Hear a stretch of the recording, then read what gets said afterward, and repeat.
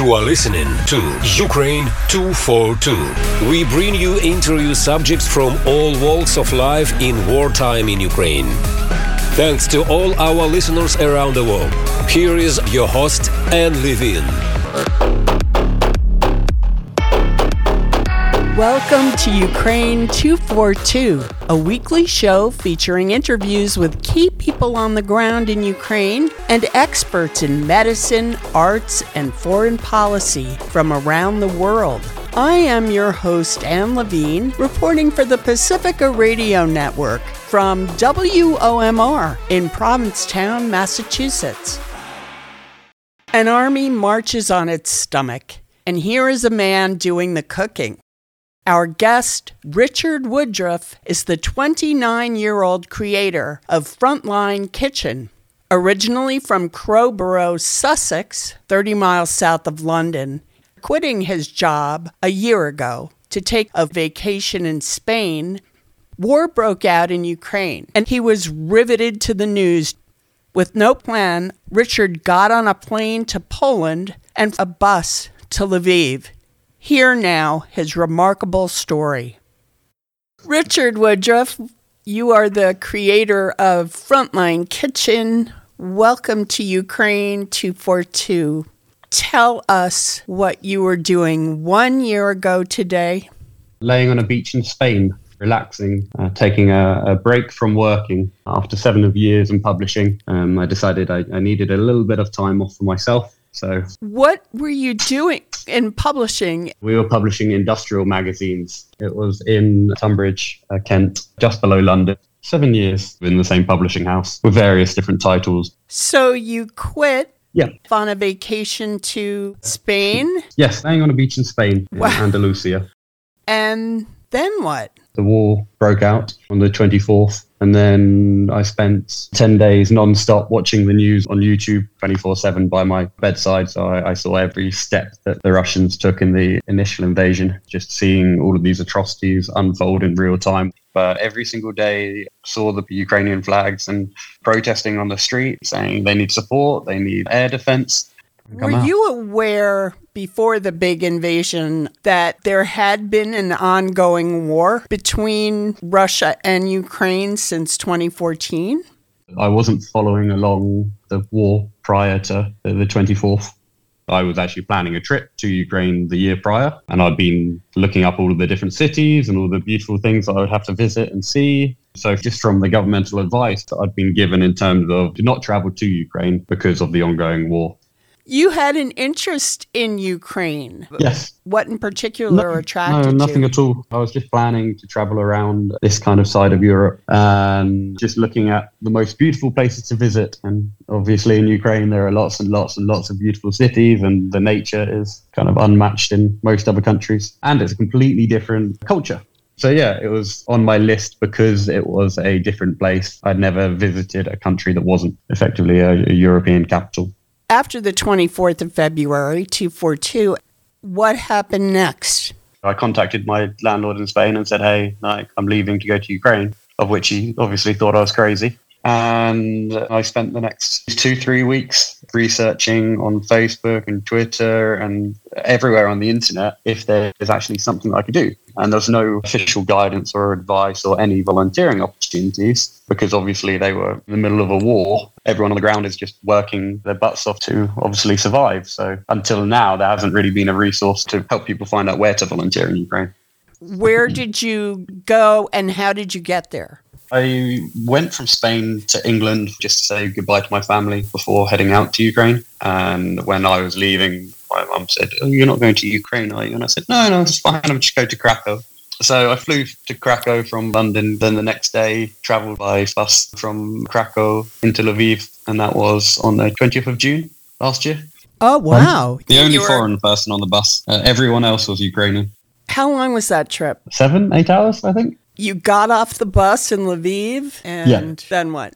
The bus station, train station are right next door to each other.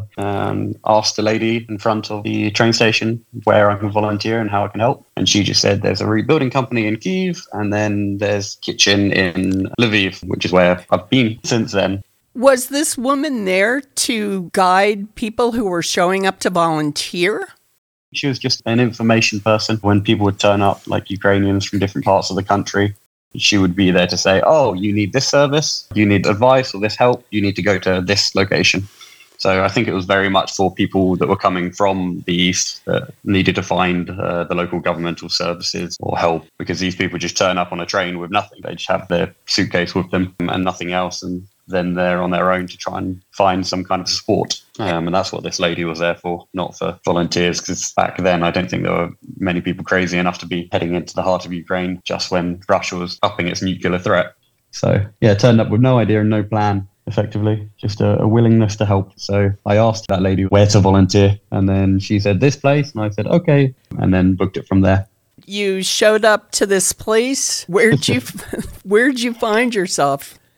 I turned up at the volunteer kitchen. Luda, the founder, was standing outside, and I said, can I volunteer? And she doesn't speak English, but understood the word volunteer and kind of pointed me towards a box full of carrots and said, cut. And that was how I started the journey. I was just cutting up carrots for the first week or so. And after about a week, they realized I wasn't leaving or going anywhere. So they kind of took me in as their own.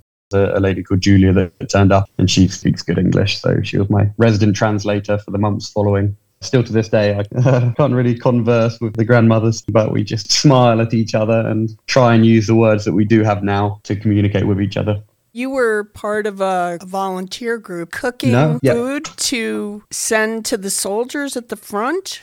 Yes, that's correct. Luda and Oksana founded the kitchen, and it's kind of dehydrated food that we're sending out to the front. So they just add hot water, cook for about 10, 20 minutes, and then it's ready. And yeah, we only send food directly to the front lines. But yeah, they've been doing that for 9 years, and they're working 24/7. What are the logistics of getting the food you prepare to the front line? All of the generals and high up of every single brigade that we supply on the front lines send a request through of exactly what they need on their phone. We package that up, and every 30 minutes to an hour, another car is coming, whether it be army or whether it be a volunteer that drives to the front line back and forwards each day. They would come to us once they've loaded up with medical supplies, clothing, every other thing that's needed at the front. And then we would be the last stop when they would take like 3 or 4 large bags of food from us and then drive that on to the front from there. How many soldiers do you reckon you feed in a day or in a week? About 10,000 meals each day. Borscht, that's halopsi, different soups, energy bars. So at least 10,000 meals a day that we're sending out to the front lines. I want to say for our listeners that halopsi is cabbage rolls. That is correct. How do you dehydrate a cabbage roll? Well, we send everything that's inside of the cabbage roll, and then they just cook it. So everything's just cut up, dried out, and then weighed very precisely to a recipe that the ladies have been working on for the past 8 years. So it's like having a cabbage roll without the roll part on the outside of it. That's incredible. And it's actually a home recipe, that deconstructed halopsi from Luda. So it doesn't exist outside of her home. It's her version. Back when they first founded the kitchen, lots of different ingredients were turning up each day. And one day, a load of rice turned up. She didn't have a recipe at the time that had rice within it. So she thought, oh, well, I make for the kids at home halopsi, but deconstructed. So yeah, that's where that recipe actually came from. And that's an exclusive just for you, because no one actually knows that story apart from them. Wow. So they're really getting real home cooking. Exactly. Borscht made by Ukrainians to a Ukrainian recipe. And that's the biggest feedback that we get is such a morale boost. Them actually having this home-cooked meals, them knowing who's doing it as well. It's not some big organization. It's a bunch of grandmas off in Lviv spending every single second of every single day working to make sure that they have a nice, warm, home-cooked meal. Most of the people in the kitchen have family members that are on the front lines or are from areas that are still occupied to this day or that have just been liberated. So they are fighting for their family. Every man in Ukraine from those areas goes off to fight. So there's no arguments or people saying, oh, I don't want to go fight for our lives and country, because everyone's involved. Everyone wants to go in Ukraine. I wouldn't say they enjoy it, but they're not afraid of it. They want to do everything possible for their country. They're very brave of them. You must be delivering literal morale boost to the front line, I would think. Yes, 100%. That is the biggest feedback It is just complete morale. They said with the borscht specifically, one of the guys that was delivering straight to the front came and he just said, just so you know, the morale boost when we have these packages is next to none. There's nothing else that's giving them that feeling of home and support like us being there. And that obviously motivates us like crazy. That is truly, I've never heard anything like this. How did this come to be Frontline Kitchen? Before I turned up, every bit of information that was going out there was in Ukrainian, and it was on Facebook to a group that I think back then they had maybe 4,000 subscribers, and it was just local people that would be supplying us with the fruit and vegetables and raw ingredients. Everything's donated. Yeah, so back then it was just reaching out to local Ukrainian people in the Ukrainian language, and there was no English language. It actually all came about. I met a YouTuber just by chance, someone that I've been watching for many years in Lviv, because he was supporting the army as well and helping out with donations to local organizations. And he said to me, Richard, you should start up a Twitter for it, because no one knows about the kitchen. No one knows it exists at all, because there hadn't been effectively an advertising campaign. So I reluctantly said, I'll start up a Twitter page. And immediately after we started it, it got taken down within 10 hours, because within those first 10 hours, it was growing at a rate, I think it was about 100, 200 followers an hour. So Twitter flagged it up as some kind of spam account. So I waited a week, then I had to create a new account, which instantly, once again, got 1,000 followers. And then they released the old account. So I was tossing up, which one do I delete? Which one do I keep? And then eventually I stuck with the one that we have now, which is Frontline Kitchen. And it just grew rapidly from there. So within, what month are we in now? We're in February now. So within 3-4 months or so, it's now at 14,000 subscribers. And every single one of those people is either contributing, or they're helping with logistics, or they're medical people, or they're fighting Russian disinformation. Every single one of those people is so incredibly motivating and so incredibly positive as well. I post now and again when I get a Russian troll or some troll on my account. I say, hey guys, I finally got one, because it's been the most loving and amazing support network ever. And as you know, the internet's a horrible place. So you would expect there to be a lot of people spreading hate and saying, oh, like X, Y, or Z about you. But no, I just had one hateful DM, and that was on the day that we hit 10,000 subscribers. And I laughed about the fact that it was just as I went over that mark, I got the first email saying, so some rubbish. And I posted it on Twitter and created something called the Michael Taylor Nonsense Fund. And loads of people started sending donations, being like, here's for the Michael Taylor Nonsense Fund. And still to this day, I don't even know if the guy's seen it. After this interview, I'll look up to see if he's tweeted since then. But yeah, it was just hilarious. His negative comments actually turned into a positive for Ukraine. That is so funny. It made me laugh, and I sat there crying with laughter about these people that were actually sending it just to mock this guy for his harsh comments about the kitchen. Yeah. But yeah, so that's the growth story of Twitter. And now I've realized the importance of the follower number, because the more people that are following the account, the more people that know someone that's able to get a hold of medical supplies, or know someone that's just around the corner from my guys in Bakhmut that can drop a delivery within an hour.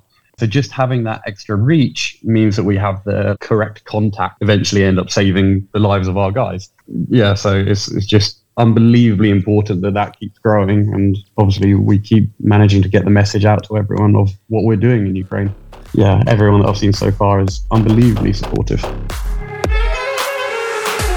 I am Anne Levine from WOMR in Provincetown, Massachusetts, reporting for the Pacifica Radio Network. Our guest is Richard Woodruff of Frontline Kitchen in Lviv, where he and a team of babushkas cook food for soldiers at the front. Thank you for joining us. Richard Woodruff, tell me about Frontline Kitchen, supplying other things. So that just kicked off in November time.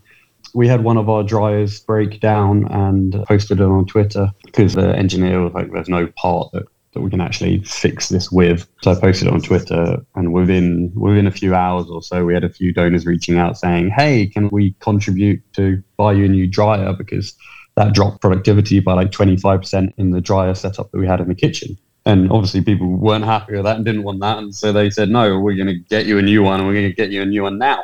And when I told the founders about this, they were gobsmacked because they've never had this level of generosity from anyone for 9 years.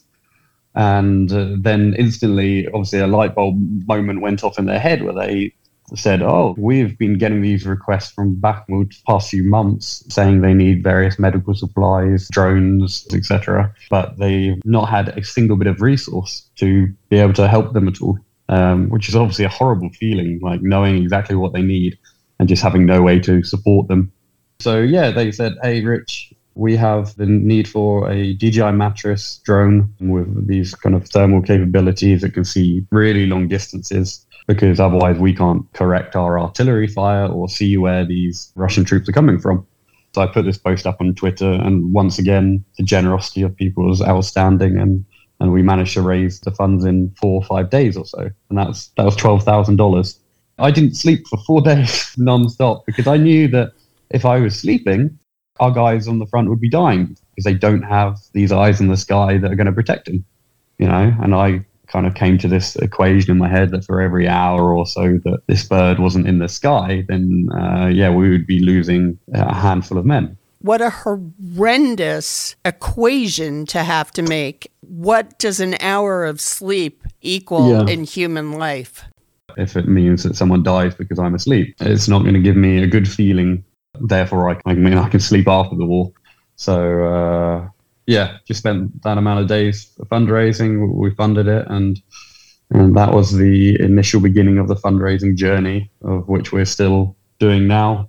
48 to 72 hours ago, I put up a post about some desperate medical supplies that we need in Bakhmut, blood clotting, medicine, so that when people get shot, it will actually heal up a lot quicker. Bandages and pain medication and syringes, and that money was raised almost immediately. And God, I'm so thankful, because this is hundreds of our guys that are going to be alive now because of people on the internet, Even donating $5, you are saving someone's life, and it's stealing. But I think the reason it probably works so well through the kitchen's Twitter account is I post within 24 hours exactly what we bought, and then the video of it going off to the front lines, and then them also receiving it on the front lines. So people see they can make an immediate difference to people's lives. Whereas the big global conglomerates, the Red Crosses, you'd donate $5 and it would never get there. It would go on some admin marketing fee or paying someone's bar tab when they're doing work here in Ukraine. And you would have to wait a year to see if it's actually made some kind of difference, where ours is within the same hour. We can go to the shop because we're on the ground and buy it. So, people on Twitter are just incredible because of individual people that are spending their money to save the lives of Ukrainians and therefore the rest of Europe if we weren't holding the line. How can our listeners find you on Twitter? Just search for Frontline Kitchen, but there are 4 fraudulent accounts on there right now. Just after this call, I'm going to put up a post so that people know, and I'm unfortunately going to subscribe to Twitter Blue so that they can see which one is ours out of these fraudulent accounts. Really, Twitter should be banning these accounts when they copy almost the exact name and my profile picture. It's almost impossible to report and take these people down. That's a problem for later. So, as I said, I'm going to go purchase that blue check mark in a moment so that your listeners can find us a little bit easier. But we've got 14,000+ followers, so you'll be able to see who we are immediately. And you'll see all of the videos. But if you ever see someone commenting saying, oh, donate to this PayPal account, don't do it. We don't post anything like that, only in our bio, so you can see our official PayPal address. So just search Frontline Kitchen on Twitter or @FrontlineKit, and then we'll come up. And if any of your listeners actually want to come volunteer with us, it's volunteeringukraine.com. It has volunteering opportunities with us, but also the projects that I went to see around Kyiv can find us, and also other opportunities in Ukraine as to where to volunteer. And that's volunteeringukraine.com. In the upcoming next few weeks and months, the world is expecting things to get a lot worse and for there to be an increase in the attacks coming from Russia. What are you, Richard Woodruff, and Frontline Kitchen doing to get ready? Just ramping up food production. Fortunately, because of the generous donations, it's meant we've managed to secure another dryer. So that's going to increase production, I think, about 30%. So we're going to have more meals going out there. And we're just trying to get as much medical equipment to the front, because when they're contacting us about it, it really means that they can't get it from anywhere else and they need it now. And that's really what we're going to have to focus on. The guys in Bakhmut just sent me an image today with one of the drones they received from us, but then immediately said, we need another drone. We had one of our Mavics shot down. So they need another Mavic 3 right now. And once again, I'm going to do a post in a moment, fundraising for that. Yeah, we need as many drones in that area as possible. And that will help when it comes to the live offensive and all of the enemy artillery and tanks coming our way, and the waves and waves of the Russian soldiers coming towards us. We need to know where they are coming from so that we can accurately plan out a battle strategy in real time. So yeah, really, we just need drones and more drones, and obviously tanks, but they're coming a little bit too slowly. Obviously, they've been asking for them for nearly a year now, and we're just getting around to sending the first few through. So yeah, that's all we can really do. On the topic of the attack starting, today over Kyiv, the guy that was coming to pick up the food from us earlier said that just today there's already been scouting drones and Russian surveillance going over the top of Kyiv to try and spot all the targets. So we're thinking within this next week they're going to do a push. Yeah, but that's knowledge from firsthand on the ground of what people are seeing right now in Kyiv. And there are a few missile alerts today over there, but I haven't even had the time to check to see where is being struck today and if they're trying to soften us up before an invasion. But it's just a waiting game now to see what happens.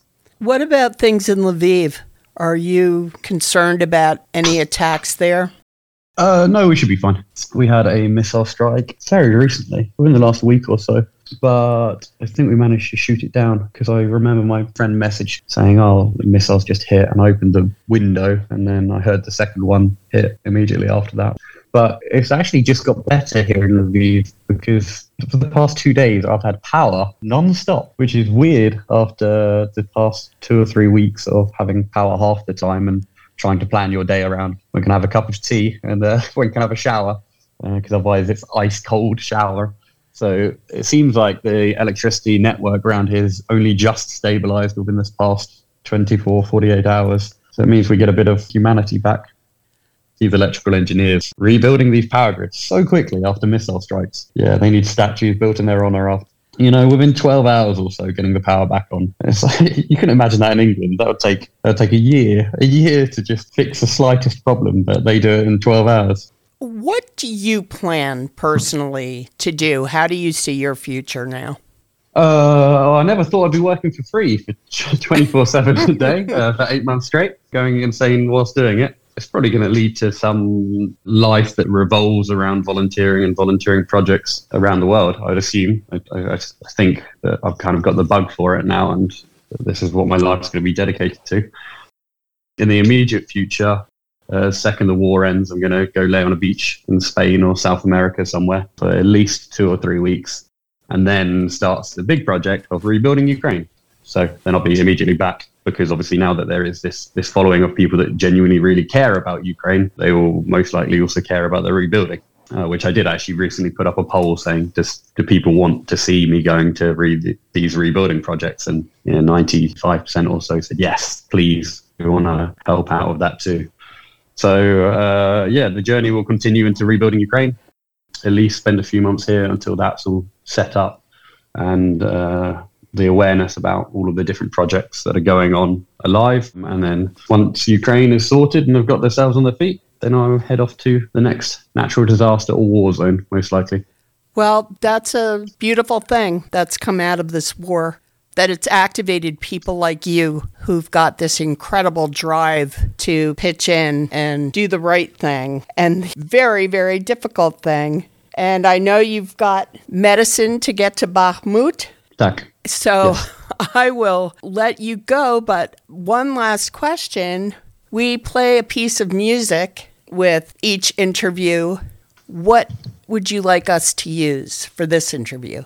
Oh, I know it immediately. It's Vishny Vishny, a Ukrainian song all about cherries by Wellboy, Wellboy. And that song actually reminds me of summer with all of the babusias, where we were sat with these huge buckets in front of us of tens of thousands of cherries that they're all peeling by hand.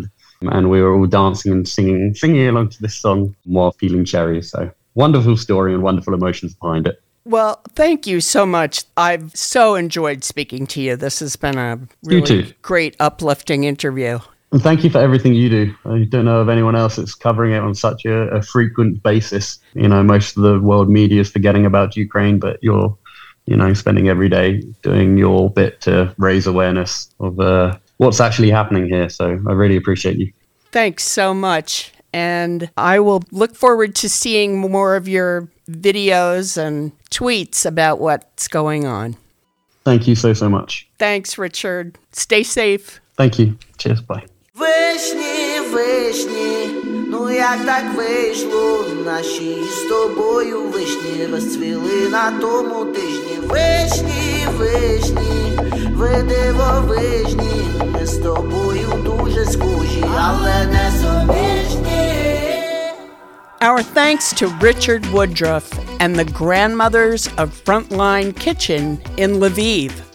For more information on the kitchen, go to @FrontlineKit on Twitter. That's @FrontlineKit on Twitter. Не дивився на часи, загубив годинник. Ніжно, так ніжно, вийшло, як вийшло, все вище і вище, танці в ліжку на горищі. Вишні, ну як так вийшло, наші з тобою вишні розцвіли на тому тижні. Вишні, ви дивовижні, ми з тобою дуже схожі, але не суміжні.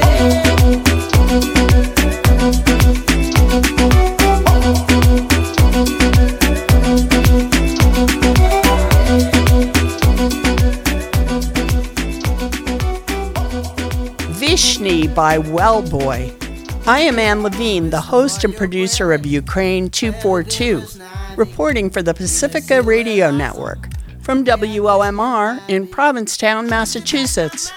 Editing by Ursula Rudenberg for the Pacifica Radio Network. Recording by Michael Levine. For more information and to see pictures of our guests, go to Ukraine242.com. Thank you for joining us. Until next week on Ukraine 242.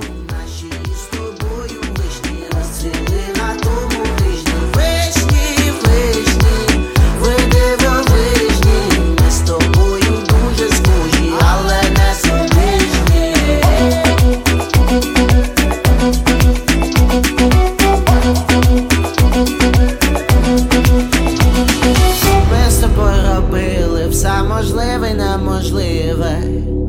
Ти як вишня, я як слива. Там на дворі сильна злива. Я йду сумний, мокрий, без надії, з позитивом.